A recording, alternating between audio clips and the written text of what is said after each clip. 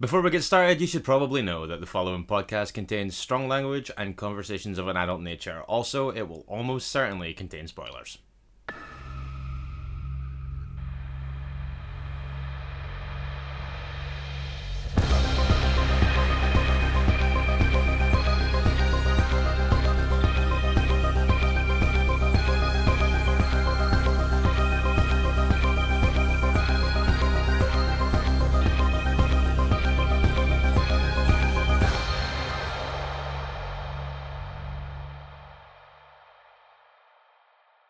Hello and welcome to Minisode 112 of Strong Language and Violent Scenes, the podcast giving a second chance to films that might not deserve them. I'm Mitch Bain, I'm a lapsed horror writer and an occasional dude of musical things. And I'm Andy Stewart. How are you, sir? Not bad at all. The episode numbers and Minisode numbers being out of alignment now means I really have to think about which episode number it is when I do those introductions. I get that. That's partly my fault. I think that calling it your fault is a bit harsh. I mean, you can't do anything about picking up a mad infected knee. It's more to do with my ancient creaking body. Speaking of your ancient creaking body, how is the recovery trail going? The desiccated husk that is my body is on the mend. Lovely. Pain largely gone, swelling largely gone. I do have a large fluid-filled sac directly on the kneecap, which is making things particularly difficult in terms of kneeling, lying down, bending my leg. But getting there, Mitch. Slowly but surely, that is retreating. Pleased to hear that. I don't know if you noticed, I picked up an injury of my own. Yeah, I noticed you picked up a massive mystery bruise. Enormous mystery bruise. People who follow my personal Instagram might have seen this. That's where it's all happening. That's Yeah. where the fun's to be found. Loads of vibrant, fun content, like pictures of giant bruises. But yeah, at some point last week, I picked up a bruise that is about maybe an inch tall. Ooh, okay. And about maybe half of the circumference of my arm. It looks like I've been hit in the arm with a stick. It looks like someone has been raining blows on me, and I genuinely cannot even speculate how I got it. Yeah, it is a strange one. That is also going away though. But it's been about 10 days since it surfaced. For date stamp purposes, we are coming at you around about 10:30 on a Saturday morning this week. A little bit unusual. Early times. Yeah, surprisingly on the ball. But maladies aside, sounds like we're both doing okay. I think so, yeah. Things are feeling brighter all of a sudden.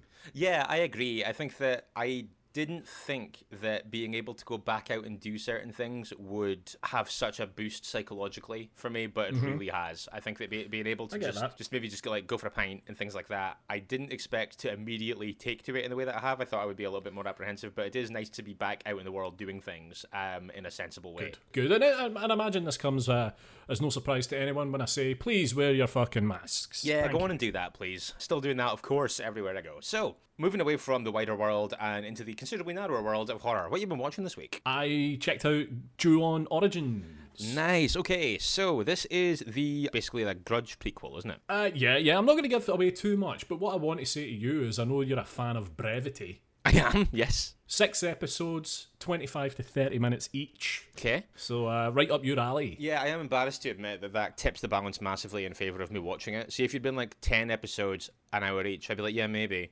But now I'll probably watch this today. Right, yeah. I mean, like I say, it doesn't take up a massive amount of your time, and I actually thought it was really good. I've seen a few detractors to that opinion, but I am not among them. I enjoyed this. But one thing I do want to say is tread carefully, because there's some horrible, disturbing stuff in here. Now, I have noticed this. I've started kind of paying a little bit more attention to the horror groups that I'm in, and just kind of seeing what people are watching and kind of trying to get a little bit of consensus to try and watch a bit more kind of newer stuff and kind of try and get a read on things that I might actually enjoy, because I'm getting a little bit fed up of coming on here and talking about things that I watched and didn't like.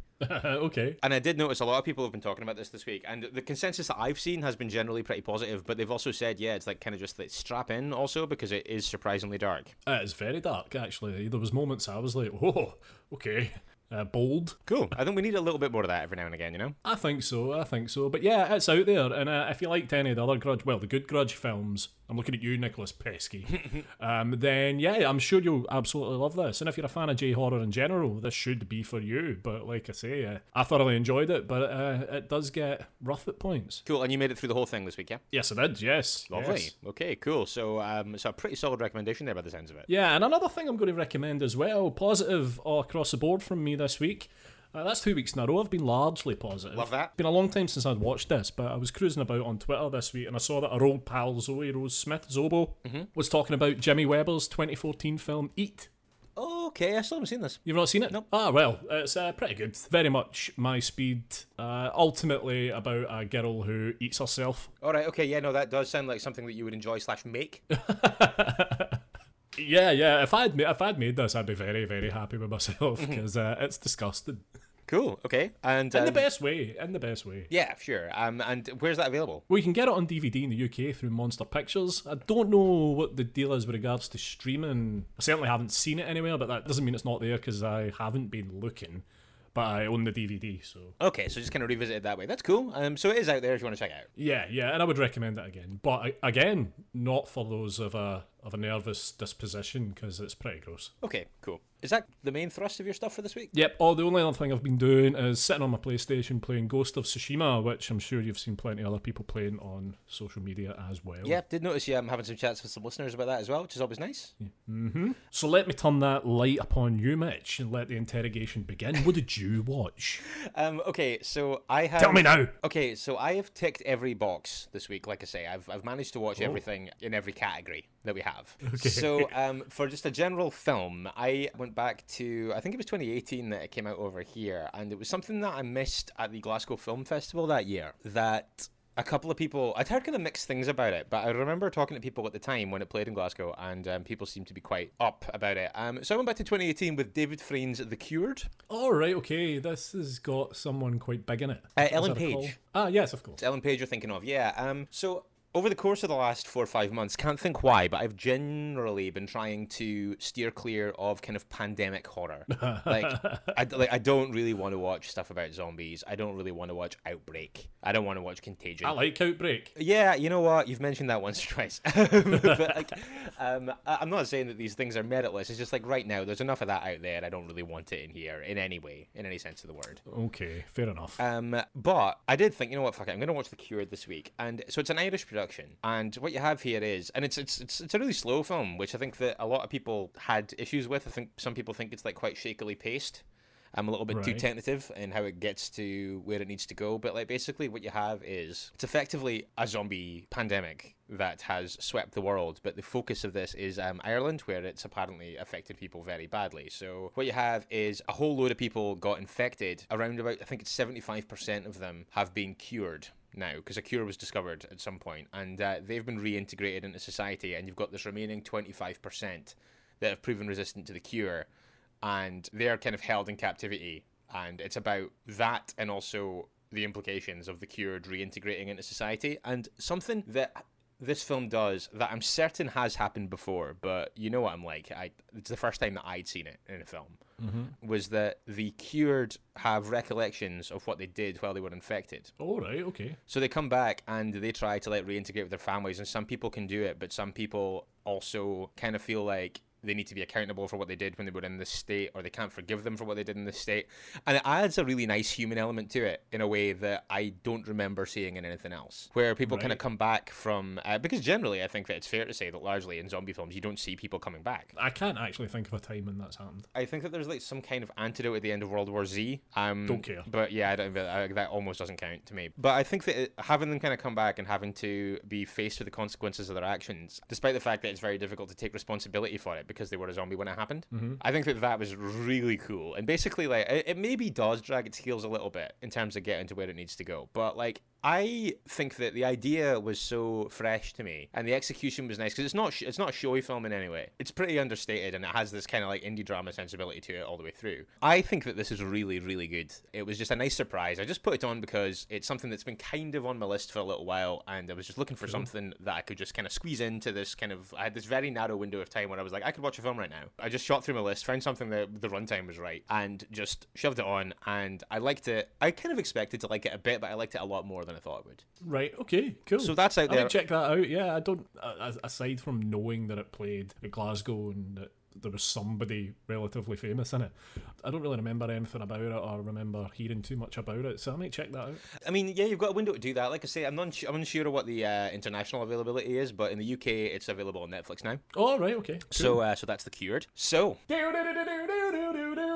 what did you say in the 90s? I sure did. Okay, yeah. That sounds exciting. What did you watch? So I've been doing a lot of after the kind of part where I was watching a lot of kind of hard to stomach stuff, like Shram and things like that. And then obviously I went through a spell of watching quite a few slashers and kind of mid-level teen kind of ones like Disturbing Behavior and things like that. Yeah. Decided to just go completely off book this time. I just jumped onto YouTube at like 8 o'clock this morning. I was like, I'd had it pegged in my mind that Saturday morning was when I was going to do a 90s side quest film. So I woke up this morning, I went onto YouTube and I just put in 90s horror films. Okay. There was a 300 item list that I found. A vast majority of them have been deleted, but I did find 1991's Canadian made-for-TV movie, The Graveyard Story. Okay. Fire away. I don't know anything about this. I'll bet you fucking don't. Right, so this was directed by Bozidar D. Benedict. Oh, my favourite. And it tells the story of a rich man who discovers this grave of a little girl who died under mysterious circumstances. And for reasons best known to himself, at least in the beginning, he becomes pathologically obsessed with finding out what happened to her, because like her gravesite is very kind of run down and stuff, and he's basically like, how has someone kind of died this young, and like there's no upkeep on the grave, what happened here? So he digs into this with the aid of a private eye and an intrepid newswoman. Okay. Now, if you just put The Graveyard Story in 1991 into YouTube, you can find this. And I cannot recommend enough that you do that. It's absolutely wonderful in the worst possible way. Right. It's like, you know those things where it's like, for one thing, every single ancillary character in this isn't even just like mediocre. Everyone is just aggressively terrible. There's just incompetence stuffed into every frame. It's incredible. But like also there's just like hilarious lines. I'm not even going to try and quote them, but what I will say is that at the start, when he finds the grave of the wee girl, which is kind of like, he sees her in a dream and it kind of leads him to this place, and he finds the... Oh, and mysterious. That's an element I hadn't expected. Well, there you go. But on the gravestone, it says her name, and then underneath it, it says, "A tragic death of her innocent life."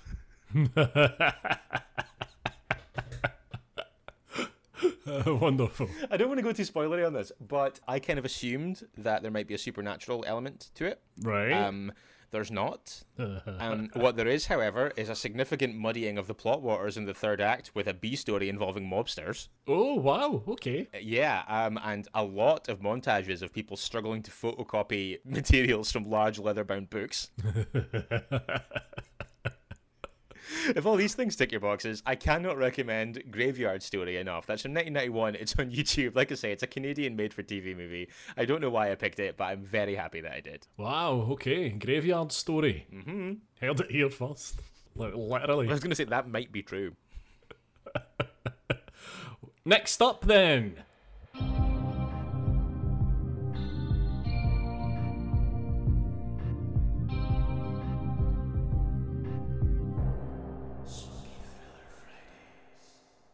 Oh my god, we did one of these. Oh, yeah, we did. Yeah, we did. We did another smoky thriller. We finally had a Friday where all of our schedules were clear. Your parenting schedule also allowed for this to go ahead. So you, me, and Jackie gathered around the Zoom mics once again for Smoky Thriller Friday. We had this one chosen miles in advance. Miles in advance, yeah. This had kind of been on a list, and we'd walked through the majority of the list, and it just so happened that this was next up. So yeah, on we popped. To Dismissed. Dismissed, yeah. What can you say about Dismissed? One thing I can say about it, and that's interesting to me straight off the bat, is that it was shot by Mike Testine, who shot Dementia Part 2 and Bliss. He's worked on a lot of really good indie horror in the last few years, Mike Testine. Great stuff, yeah. Great stuff.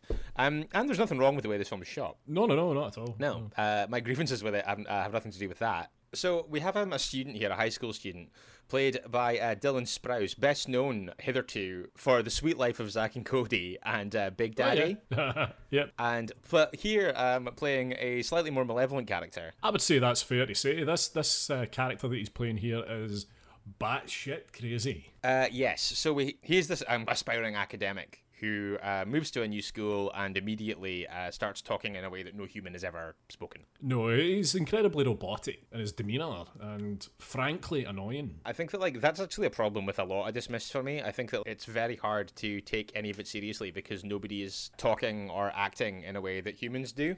Right, okay. But basically, this teacher, who is kind of established as being this kind of well-meaning family man, but is still also somehow very unlikable, gives him a B+ for this preposterous, oversized, bound essay that he hands in. He wants an A, and so begins this incredibly high-stakes destruction of this teacher's life. Yeah, it's wild. Like the entire events of this film stem from the fact that he gets a B+ rather than an A. He takes it upon himself to absolutely destroy this teacher, who, by the way, is the least compelling lead actor I've seen in anything in a long time. He is an incredible sad sack, the guy, isn't he? Yeah, I didn't like him at all. And there was moments I found myself saying, I'm rooting for the Psycho Kid. I don't know if I ever went that far in that direction, but I do hear what you're saying. I think that the problem is that he was incredibly difficult to root for. Mm-hmm. And I think that that's especially true kind of as the stakes heighten and things get darker as this goes on. I think that when he has to hit some kind of more complex emotional beats, you can really, really start to see the holes. Yeah, he's a total drip. Absolutely. That's a good way of putting it. So, Dismissed, I mean, it's not entirely without merit. Midway through, Andy, I think it's fair to say that you were the one that was most invested. Me and Jackie were both kind of struggling. You were like, no, this is going to get dark. I can feel it. Yeah, I wanted to see how it kind of played out, but I think there was a moment where you guys were just kind of tuned out and were just sitting there drinking at that point. It's not a million miles off the mark, but gotta hand it to you. You were right. We were right to persevere. So if you want to know what we're talking about and come up with your own opinions on this smoky thriller, Dismissed is available on Netflix now. Not the smokiest, I've got to be honest, but I preferred it to The Mystery of Michelle, which I know you liked a lot more than I did. Yes, that's true, actually. Yeah. I must admit, like, we were running through the listed things that we'd watched last night when we'd finished, and some of the titles you were reading out to me, I was like, I have no recollection of watching that at all. Yeah, I think Killer Cove was a particular point of confusion for Jesus Christ, absolutely. Yeah, I was like, I've never heard of that. You're like, we watched it a month ago. And Awake, and you were like, what was Awake? And I was like, it was literally the last one we watched. That was a good one. I just forgot the title. Anyway, a warm welcome back to Smoky Thriller Fridays. Of course, I'm not going to make any bombastic statements about this coming back next week. We never know for sure. But nice to revisit that, and Dismissed is on Netflix now if you want to check that out. It is, yeah. What have they been saying? Feedback time then, and we have, of course, had a whole bunch of stuff coming in this week. Big thank you to all of you. Some stuff coming in on Ghoulies 2. Which is not surprising at all, on account of the fact that it was this past week's episode. Big thank you to the director of The Perished, Mr. Paddy Murphy, for joining us once again to talk about that. Yes, thank you, Patrick. I want to give a quick shout out to Zombies Lou Gorehound, who has been interacting on the Chud Locker this week, talking about what he's been watching, things like that, but also flagged up the fact that he's got a VHS of Ghoulies 2. Oh, wow. Still with its Woolies $10.99 price tag on it. $10.99. Wow, superb. Yeah, see, in today's money, $4,000. So, by today's step reckoning, he is a millionaire. But yeah, Lewis, that was a really cool thing to see, so thanks for taking the time to show us that. Yeah, absolutely. I've got Saltire Popcorn getting in touch to say, great episode. Oh, cool. I still love the film. I have already forgotten so many favourite lines you guys uttered, but Chekhov's trapeze artist is up there. And this is the best Ghoulies movie. Ghoulies Go to College did not have the same unintentional layering. Also, I think we just always think it was gorier, but I'm sure it would cut away from that last deadly pendulum swing and you heard the sound effect. That's possible, I guess. Yeah, that comes from me believing that the cheap, shitty old MGM DVD that I've got is cut because, I don't know, it seems much tamer than I remember, but that's quite possibly the rose-tinted glasses thing. Sure, potentially. Yeah, I guess that's true. Do you have anything else on Ghoulies before we move on? I don't have anything else on Ghoulies. Right. I want to say a quick hello and just a general acknowledgement of Stevie's behaviour this week. Well, I think Stevie's behaviour this week's been absolutely reprehensible. So what I want to say first is Stevie has made it back to a cinema. He has. Well done. He went to see Parasite in black and white. Yes, at the Curzon Mayfair. So not quite home, not quite back in the office yet at the Curzon Soho. Definitely back out there in the cinema-going world. Stevie, we're all delighted for you. Hopefully this madness can end. Stevie, let us know how it works at the cinema in terms of PPE and in terms of social distancing and stuff, because I'd be quite keen to know what your new situation was like. Yeah, I'd be quite curious to know what that experience was like. I'm kind of hoping that when some of the cinemas up here reopen in a couple of weeks, I'm kind of hoping to get to a couple of things just to kind of get back into the habit again. But I'd be curious to know how that went. Yeah. But yeah, Stevie, when he has not been at the cinema in the last few months, he has been watching some crap, which he had, up until relatively recently, been keeping to himself. But he's now starting to call himself the Pied Piper. Yeah. Because he's actively egging people on in the social media channels and in the Chud Locker to try and get people to watch the same rubbish as him, which is extremely harsh behaviour, I think, but also very funny. Stevie watched Slender Man this week. Yeah, contrary to our advice, Stevie watched Slender Man, but coming up on a slightly more positive tip than we did. Yeah, I think that's fair. So he posted in the Chud Locker saying, "I just watched Slender Man. Honestly, it wasn't as bad as I thought it would be. For me, it definitely tries too hard to follow down the path of films like It. Its failure is the last half of the film. It feels very rushed. I've definitely seen worse films and at no point wanted someone to tweet the safety word pub. It's also a far better film than It Chapter 2. I mean, that's pretty controversial, but I do hate It Chapter 2. Yeah, I'm not a fan myself, but similarly, I'm not a fan of Slender Man. Like I say, I prefer the Bye Bye Man to Slender I'm Man. increasingly thinking that I'm going to have to rewatch Slender Man to recenter my opinion on it, but this is exactly what Stevie wants. I'm playing into his hands if I do that. Don't do it. Don't be led by him. This is all part of his ultimate endgame. Because he did ensnare some people into watching Slender Man this week. He did, yeah. In fact, Alexis Donnelly watched it. She said, "Fuck's sake, Christ, guys!" Yeah, I know. Christ, Stevie, I watched your Slender Man. Your Slender Man as if Stevie made it. Yep. There is 90 minutes of my life gone. And I was hoping at the end all the Waynes would be abducted. Waynes as children for international listeners would be abducted for their poor acting, and the scriptwriters would be abducted for their poor writing, and the effects team would get abducted, etc., etc. But overall, I'm glad I watched it. What? Oh my god. So thank you, Stevie. This is a corruption. Andy, I've got a question. Do you think it's irredeemable? Personally, yes. I think it's irredeemable. I think we might have to revisit that. Who can say? Speaking of Patreon stuff, let's say a quick hello to Laura, Binen LV on Twitter, who got in touch this week with a really cool idea. Yeah. She said, just an idea maybe for Patreon, maybe cover the occasional Mitch's Pitches film. Sorry if I'm making work for you guys, as you already do so much. First off, Laura, thanks for that. But also, whether or not it'd be something we do on Patreon or not, occasionally covering a Mitch's Pitches film is just a fun variant. I'd be quite up for that. Yeah, I'd be keen to do that as well, because that is quite often the case that these things are either uploaded in bad quality on YouTube or they're available largely on Amazon Prime because it's chock-a-block with absolutely bonkers stuff. Absolutely. We can have a chat maybe about what the best platform for that would be, maybe look into dropping a couple in future, see how they work, see what people think. Absolutely. I think it's fair to say, actually, that in general, after obviously we cancelled the episode last week and we tried the Irredeemables thing with the Bye Bye Man, and the response to that was so good, we are kind of amenable to the idea of tweaking the format a little bit just for the sake of variety every now and again. So if people do have ideas for the kinds of episodes or the kind of conversations you'd like us to have, then all the usual channels are open. You know, we'd love to know what things you'd like to hear more of or things you'd like to hear differently. Always up for hearing those things. Can't promise that we'll do anything with them, but we'll definitely hear you out. Absolutely. Cian O'Brien getting in touch. Now, last week I watched Sea Fever. You did? And I criticised Dougray Scott's accent. Didn't think it was particularly authentic. Cian disagrees, saying, as a native myself, native of Ireland, I should say, I've unfortunately in a lot of cases had to subject myself to pretty much every variation of an Irish accent there is, and I can safely argue that Dougray Scott's accent in Sea Fever is solid as fuck. Fair play.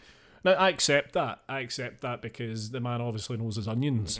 I'd be interested to know exactly how terrible my Irish accent is in the Rawhead Rex episode. Oh my god, don't remind me. Yeah, okay. I've got a couple of other little bits and bobs. Okay. Andrew Marshall getting in touch. Entertainment news writing can sometimes be a bit of a grind, but when a story comes along that gives you an excuse to reference Secret Obsession, you have to take it. I love the fact that Secret Obsession's such a thing now. It just won't go away. It won't. I have one thing left, but it's like quite sizable. Okay, I've got another thing, but it's a little bit smaller. Okay, you do yours first then, because there's a few points to this closing one here. Alright, okay. I think this is a new person alert. I could be wrong. Podperson4268 Okay. at Razor's Edge Media. Not ringing a bell, but yeah, cool. Sounds like a new person to me. What are they saying? I'll happily join you in the minority of disliking Child's Play 2019. Oh, cool. Okay. I just found it to be incredibly dull and predictable. Also, Mark Hamill's voice just didn't work as Chucky. I agree across the board on that, I must say. First off, welcome aboard. Thanks for getting in touch. Always nice to hear from new people. Can't fault your analysis there. I didn't like Child's Play 2019 at all. So yeah, high hopes for the series. Yes, same here. I want to say hello to Chris Skelp. Yes, recent Patreon subscriber. Yes, recent Patreon subscriber. Also, a new person in general has been starting to interact over the last couple of weeks. This is really interesting. I've been really enjoying the messages we've been getting from Chris, because basically what he's done, it seems, is that he's listening through the minisodes chronologically at the moment, and he's listening to episodes where he's seen the film. Right, okay. So he got in touch and said, in my quest to listen to all the previous mini and bonusodes, I've now reached the dizzy heights of number 25, with a brief detour to the 2 full episodes where I've seen the film previously.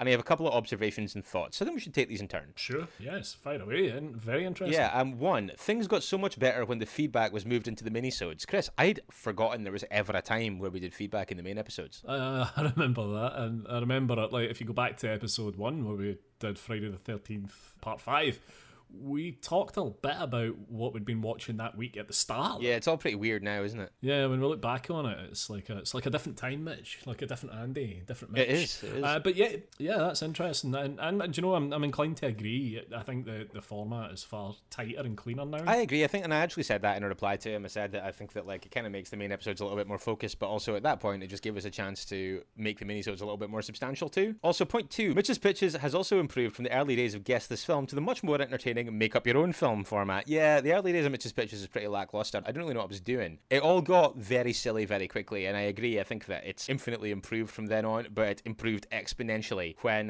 listeners started joining in. Can't disagree with that. That was what really made it. Point 3, will Mitch ever make it through the Shockwaves 100, or will it be dropped quicker than a new character in pieces? No spoilers, please. I'm not going to say a thing. No, I'm not going to say anything at all, but suffice to say, you've got a long road ahead of you. Yeah. Point 4, a little bit more controversial. Right. Armageddon is great. Don't at me. It's like, I won't at you, but I will tut at you from a distance. Yeah, and also this is our podcast, so we can say whatever we want on it, and I will say strong disagree, sir. Number 5, my Letterboxd watch list is now in danger of being large enough to create its own gravity. Chris, whatever you're watching, whether it's something that we've recommended or something that we've covered for the show, it would be pretty cool to hear if you were discovering anything new that you liked, loved, hated. Sure, yeah. Yeah. Also says he needs to watch Extra right away. Yeah, there's a lot of fun to be found in Extra, and a lot of weirdness as well. I'm sure Dennis Extra Atherton can weigh in here and recommend it in a way that is far more effusive than either me or Mitch are able to conjure up. Absolutely, 100%. And basically just also said that the next thing that you had to listen to was the live episode with Starship Troopers, Andre Gower. Oof, that was our first live show. It was indeed. We were citing ourselves. Hopefully it's not too obvious. But I feel like that's something that's improved over time. Yeah, I think that's probably true. But yeah, we're kind of always trying to improve, but it is interesting to hear from people who are kind of coming at it from the beginning. Yeah, really weird. So. Yeah. It is once again time for Mitch's Pitches. For those of you who are unfamiliar, Mitch's Pitches is a feature on the show that is designed to exploit my ignorance for your entertainment. While we're recording, Andy will send a picture to my phone. It'll be the poster from a horror film from years gone by. It'll have photoshopped out the title and the tagline and left only the identifying text. It will fall to me to describe the image to the best of my ability and give it both a title and a synopsis. So we will post this all over the social media channels so you guys can join in as well, because that's generally the better part of this, I don't mind saying. Especially particularly true, I think, this week when I reappropriated breeders as bargaining chips. Oh, yeah. Yeah, not a classic performance. Terrible. Pretty terrible. But yeah, quite a few of you getting in touch with pictures of your own this week. Very interesting. Let's hear them. Yeah, they're pretty good, I'm not going to lie. So, let's begin with Instagram and CP Buckley. When a race of aliens come to Earth to mate with 80s all-girl pop group We Have Tits. What? Their manager, Mamori Gazer, must help to save the girls and fight off the aliens. But when he discovers that the aliens have fantastic singing voices, he must make the decision. Fight for his girl group or try to sign the next big thing in the 1995 throwback Voice of an Alien. Okay. Hani_Ray on Twitter, an alien scout sent to spy on humanity to keep him busy, becomes obsessed by women, attempting to claim as many as possible for his reports. But suddenly faced with 4 angry beauties on his cramped spacecraft, he realizes he's underestimated them in Invader Grimm, Failure to Report. A lot of girl group stuff going on, which is obviously the same angle that I had. Laura Bynon on Facebook, 80s girl group The Wavelengths get themselves possessed by an alien manager in 1991's Dave DeCoteau Empire flick They're Coming to Get You, Barbara. Kevin Matthews on Facebook, in the ill-advised hentai spin-off to Nuns on the Run, Robbie Coltrane and Eric Idle are replaced by Mark Addy and a young Mackenzie Crook in a tale of crazed insect alien invaders. The young women they snatch up to make fight in pools of jelly for their own amusement, and 2 men still inexplicably trying to pretend they are nuns for no good stupid reason anyone can fathom. Yes, it's 1995's oddity, Nuns on the Run 2, Tentacles, Breasticles, Wallop and Watch. And finally, we have Chris Salt. Okay. When mysterious circles of flattened corn appear in the fields outside the sleepy Texas town of Las Gropas, local sheriff Rusty Starr at first suspects a prank by local teens hopped up on goofballs and out to cause a ruckus. But that doesn't explain the strange sucker marks on a nearby cow. And when one of the teens, Mary Jo Cousins, turns up missing, he has to accept that things may be more serious than he first thought. Soon, more young women begin disappearing without a trace, and Starr is forced to face the only plausible explanation. The tentacled terror from beyond the stars is abducting the local beauties to put them in an intergalactic sex zoo. Can one man stand against the alien onslaught and put a stop to their sleazy stratagem? Find out in 1987's Invasion of the Booty Snatchers. Oh, excellent stuff. Pretty glorious. That's the pick of the bunch this week. So, best pitch and best character name, please. Best pitch to Chris, best character name to Mammory Gazer. Mammory Gazer. So CP Buckley and Chris are winners this week. 2 lots of nothing, one each heading in your respective directions at the behest of Rab the Delivery Driver. Big well done. Yes, well done, guys. Excellent stuff as always. Thank you. My turn now then. Yes, are you ready? I certainly am. The image is winging its way to you through the ether. Oh, Jesus Christ. Okay. Yeah. Okay, it's here. There's a lot going on here, I'll say that. But yet not. No, I suppose not. Okay, right. Okay, so the border to this image is white. Mm-hmm. The background is black. Bottom third of the image is completely black, which is, I'm assuming, where the text has been removed. We've got Correct. A fair/ginger-haired woman in a state of some distress occupying the right-hand side of the image. She has blue eyes and is looking off to her right and our left, aghast, mouth open. Blue eyes, you say? What's that? Blue eyes. Well, a singular blue eye. I'm assuming that under normal circumstances her right eye would also be blue, but there's no way of telling for sure because her visage is being cracked through by a beast of some kind. Okay, I'm going to need more detail than that, Mitch, I'm afraid. It's very difficult to tell exactly what it is. So I'm going to leave that deliberately vague to allow me some wiggle room when it comes to pitching. But it's in side profile, where I think that we're looking at its head side on. It kind of looks like a bird's head, to be honest, and it's got a big red eye, a beak, and loads of fangs. I'll tell you what it looks like. I think I know what you think it looks like. Lady bits. I'm going to go with beast head on its side. Right, okay. Right, so that's just about it, I think. Fair/ginger-haired woman looks off into the distance, aghast, shrieking, while the right-hand side of her face is broken through by a fanged animal with red eyes. Or a fang. Sure. I'm going to need a minute. No problem.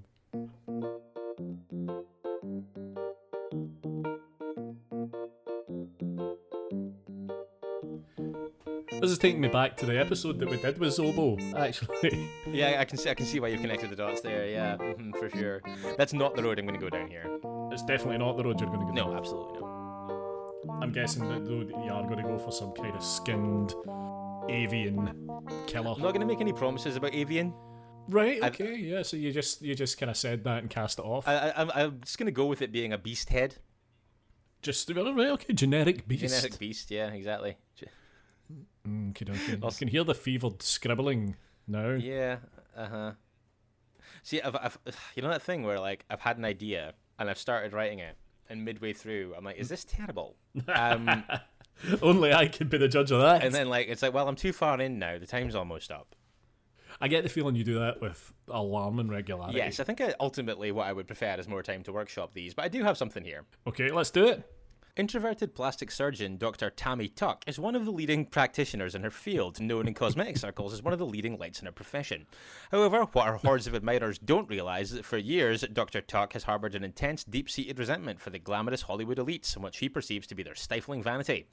Having spent decades cementing herself as the #1 surgeon to the stars, it's time for Tammy to finally show them the folly of vanity. Injecting the stars with microscopic eggs harvested from a rare Amazonian reptile, award season is ravaged by legions of beautiful celebrities collapsing to the ground as the eggs hatch and the cosmetically concealed carnivores burst forth from the victims' faces and brutally savage them to death. With Tinseltown under siege from a legion of ravenous reptiles, it's up to plucky amateur surgeon Dr. Faye Slift to intervene in 1978's searing body horror commentary on vanity and celebrity, The Lip Filler Killer, Tammy Tuck's Botox Shocker. Go under the knife and fight for your life. That wasn't so bad. Thanks. I was trying to do wordplay and alliteration and rhyming and stuff like that. I was basically just throwing shit at the wall. Yeah, yeah. And in terms of what stuck, what did you say? What year did you say? 78. Okay, it's 1986. Okay. And for the first time ever, I could tell you that the film is Breeders. Fuck off. I just thought the poster was too cool to let it slip away. Is this a different poster for Breeders? Yeah. You can be Breeders 2 weeks in a row. Yeah. Do you now have to pick a different IMDb synopsis for this demonstrably terrible sounding film and read it? No, I'm going to read the exact same one again from Ed Sutton.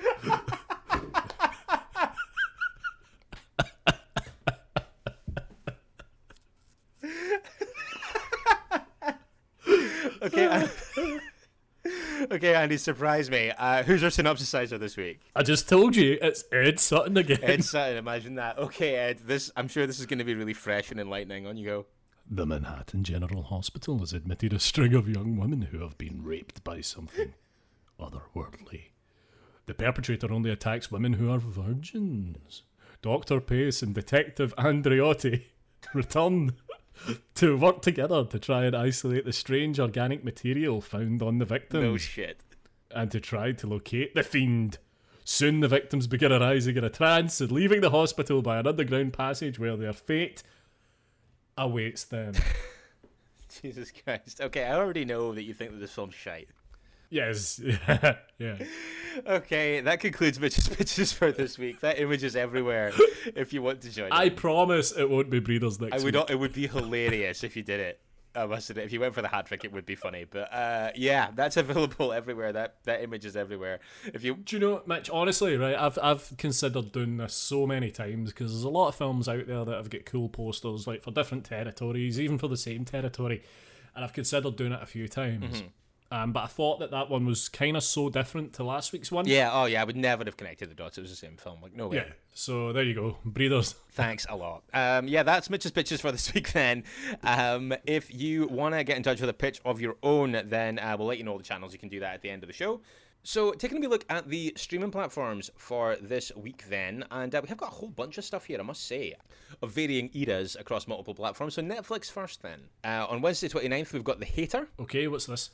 A duplicitous young man finds success in the dark world of social media smear tactics, but his virtual vitriol soon has violent real-life consequences. A lot of V's in there. I like it. I'm a big fan of alliteration. Friday 31st got season 2 of The Umbrella Academy. I know a few people will be pretty excited about that. On Saturday, August 1st, got a few things there. Blade Trinity. Oh, right, okay. Recognizing that they're powerless to stop vampire hunter Blade, the vampires who rule the human race set him up to look like a serial killer. Yeah, this has got Ryan Reynolds and Triple H. Wow, okay, there you go. Nothing that they've collaborated on before has ever been bad, so I'm sure that's fine. The Mask. A hapless bank teller discovers an ancient mask that turns him into a zany prankster who acts on all his deepest desires. I haven't seen this since I was really young. Oh, is this of course, it's the Jim Carrey one. Yeah, the very same. Oh, right, okay. The Call. An abducted teen and a sympathetic 911 operator work together over the phone to stop a dangerous serial killer from striking again. All right. A lot of stuff from the kind of 90s, early 90s here. American History X also landing. A neo-Nazi gets sent to prison for murder and comes out a changed man, but can he prevent his younger brother from following in his footsteps? This is fucking great. It's excellent. It's horrible, but it's amazing and kind of feels particularly timely just now. Yeah. So get that watched. And also Deep Impact. Oh, With a excellent. massive comet threatening to destroy Earth, the US president appoints a steely veteran astronaut to lead a crew into space to destroy it. I prefer Deep Impact to Armageddon. Okay, for play. I've had dental procedures that I've preferred to Armageddon. Nothing really doing on Amazon Prime as far as I can see. Now TV it's not really a horror film, but I really want to recommend it anyway because it's great. Friday 31st got Knives Out. All right, okay, yeah, it's brilliant. But you did just talk about The Mask, so I feel like you could pretty much talk about anything. Yeah, I'm kind of stretching the limits of it a little bit, I must say. And turn our attentions to Shudder. This might not be comprehensive. August highlights were hard to come by, and obviously it turns August midweek. But a few things coming up this week on Shudder. On Monday, we've got 1976's Alice, Sweet Alice. All right. Cool. Alice, a 12-year-old girl, suffers due to her mother's ignorance and her neglecting her in favour of her sister Karen. She becomes the prime suspect when Karen is brutally murdered. Also, we've got on Thursday the 30th. This could be of interest to you, I think, and actually to a lot of people out there. We've got Shudder original documentary, 4 hours plus this is, In Search of Darkness. So it's a documentary examining 80s horror year by year, covering topics like the home video revolution, poster art, practical effects, score, budgetary challenges, pop culture context, and much more. The guests on this, the list of guests here is enormous, but it does include, amongst other people, Joe Bob Briggs, Tom Atkins, Mick Garris, Heather Langenkamp, and many more. Wow, okay. So that's available from Thursday. That's your lot for the streaming platforms this week. My inclination for a pick would probably be either American History X or the Shudder documentary In Search of Darkness. Yeah, I'm going to go with that Shudder documentary. That sounds excellent. Yeah, let's go with that. So the streaming platforms, that's everything, or it's not everything, but that's the highlights that we could dig up for this week. I want to talk about, we did this last week with a couple of trailers that had come out, and I feel like it's worthwhile doing that again this week, because this week we did see the release of the teaser trailer for Terrifier 2 from Damien Leone. Yeah, we did. Yeah, interesting. Yeah, so Art the Clown is returning for, I guess, his third appearance on film after Terrifier and All Hallows Eve. I thought that this was worth a mention because we both hate Terrifier. And again, I feel like we're firmly in the minority here, but I think Terrifier's god awful. Yeah, I can't stand it either. So we thought that it might be worth talking about because honestly, the trailer for Terrifier 2 looks pretty promising, and it looks like it's improving on a couple of our main problems with the original. Yeah, absolutely. In that it seems to be widening its scope a little bit. It seems to actually be interested in having a story. Yeah, and it doesn't seem to be entirely focused on violence against women. Yeah, which is always encouraging. I liked a lot of things about the trailer. I think that for a teaser trailer, I think it shows you quite a lot. It does, yeah, but I don't think that's to the detriment of it because it certainly piqued my interest more than almost anything in the first film did. It's brighter, it looks more fun, it looks zanier. I've never had a problem with the look of the character of Art the Clown or the character himself. It was more just that first film that I just really couldn't get on board with at all. Yeah, I completely agree. So I'm kind of interested in this one. Yeah, me too. So we'll have some more information on that as and when it arises. But yeah, that's out there. The teaser trailer for Terrifier 2 is available. Be curious to know what you guys think of it. Turning our attentions then to this week's show, and we do have a guest again. Yes, we do. He is one of the masterminds behind Mad Science Films. He is, and most recently the director of the film Little Monster. It's James Plum this week. Yeah, James is joining us finally to actually talk about a film that has been mentioned on the show a couple of times before, but obviously never covered before. So we're going back to 1988 here for Mark Goldblatt's Dead Heat. Dead Heat with James Plum this week. What a combination. Yes, it's Treat Williams and Joe Piscopo. Get it watched, it's excellent, and I think it's on Amazon Prime. I believe it is on Amazon Prime, yes. So James Plum joins us this week to talk Dead Heat. How are you feeling about that? Get in touch with us through all the usual channels, Facebook and Instagram. We're Strong Language Violent Scenes. You can tweet us as well at Strong Violent PC. You can email stronglanguageviolentscenes@gmail.com, and you can, of course, interact with other listeners on our Facebook group, The Chud Locker. The Chud Locker, indeed. And I'm not going to mention the website because that's a bit up in the air just now, but it will be coming back bigger and better than ever. But I'm going to mention our Patreon page at patreon.com/Strong Language Violent Scenes because there's loads of cool stuff over there and more content coming very, very soon. Yeah, plans very much afoot for the next kind of wave of stuff there. So if you want to chip in and get some cool stuff in the process, then you can head over to patreon.com/Strong Language Violent Scenes. So we're back on Friday talking Dead Heat with Little Monster director James Plum. Join us then if you can. In the meantime, don't forget, it is better to die a hero than live as food in a world of chuds. Goodbye. Bye.